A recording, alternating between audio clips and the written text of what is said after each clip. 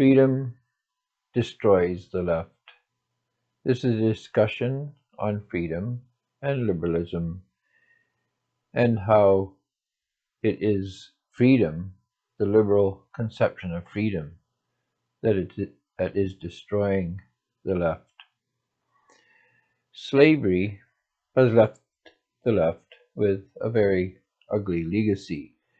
The history of slavery and the left leaves those who identify as black sensitive to power disparities. Blacks tend to be more aware about power disparities and about the issues of freedom. This being said, people are less defined by skin than by culture. The person with a deeper pigmentation brought up in the Bronx is not the same as the Congolese, despite similar skin tones. Jamaicans and Nigerians are culturally distinct peoples, though they may share some historic similarities or things in common. But that is the problem with racism. It is difficult to be sensitive about race without being a racist. While it has become common to view hate as a multifaceted and culturally specific thing, in truth, hate is hate, and the hate we feel is the same regardless of the color of our skin or the cause of its expression. Freedom is an ideal, is, however, a dangerous ideal to strive for.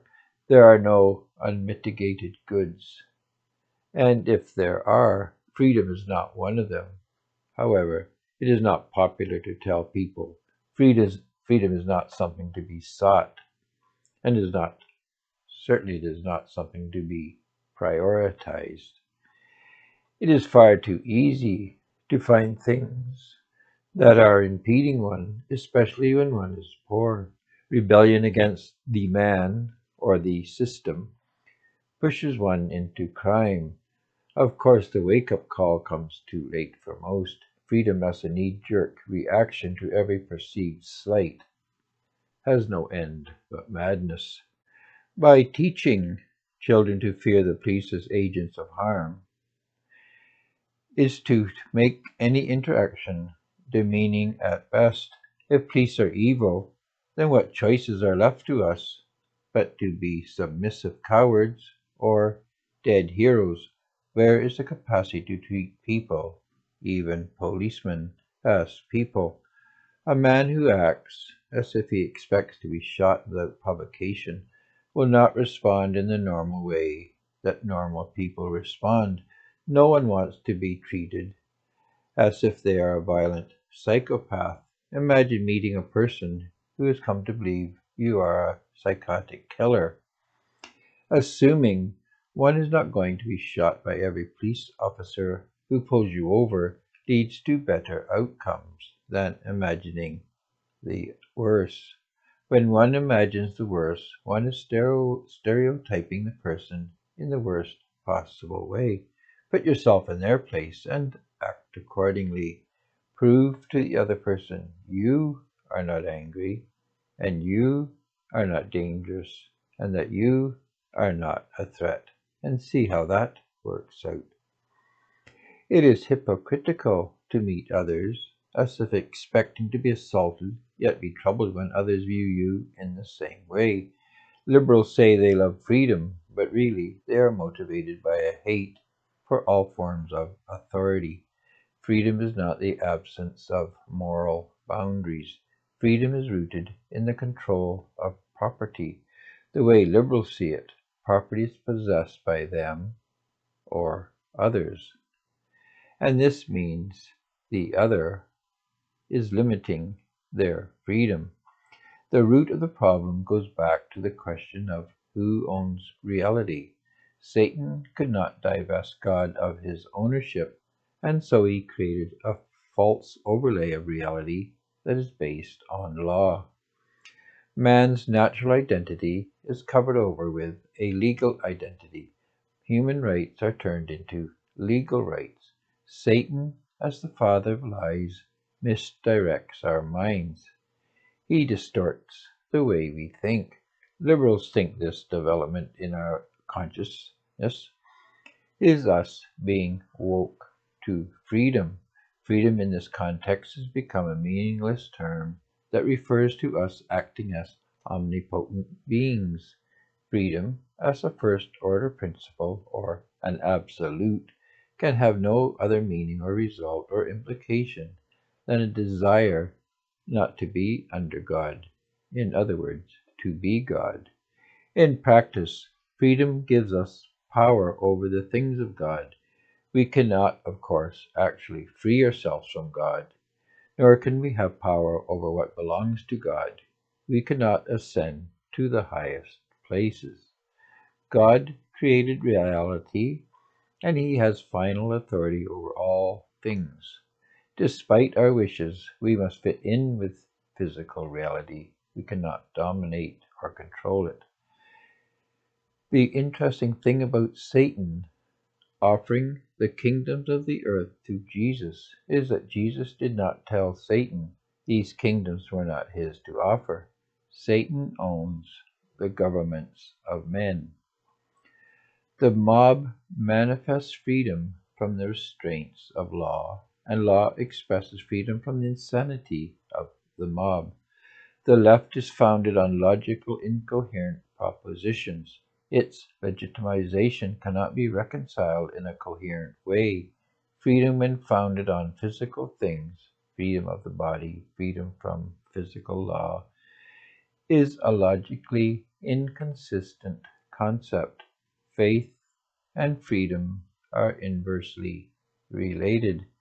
If we have faith in God, we will have faith in those who are of God. If God is in control and wants good for us, then we will have faith in Him. Since God provides for us through those who serve Him, to have faith in what He is doing is to have faith in those through whom He works. This is the dilemma of freedom. The teen that wants freedom is hard to control. Every attempt to divert the teen from their course of self-destruction is viewed as an attempt to break their will. This was the genius of Satan. When he asked Eve if there were any controls on her, he assured her the control was tyrannical. She would not surely die. Therefore, the admonition not to eat of the fruit was simply an autocratic infringement on her freedom. If one knows good and evil, one is free. There is a simple, undeniable fact that was not brought to the attention of Eve, nor has it been explained by her descendants on the left. Colloquially, it is the realization one cannot have one's cake and eat it too. There is a logic in this world. If one has freedom, one cannot have order. The anarchists are stuck in this dilemma. There are repercussions and consequences to all of our choices.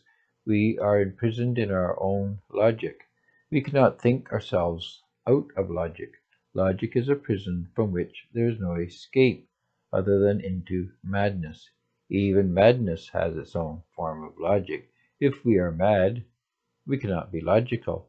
The two concepts are at odds with each other. To think madness is logical is to be insane. Liberals cannot have freedom and still have logic. Logic is not freedom. Truth is not freedom. When one does not know the future, all paths are equal. They're all the same. Freedom comes at the cost of insanity.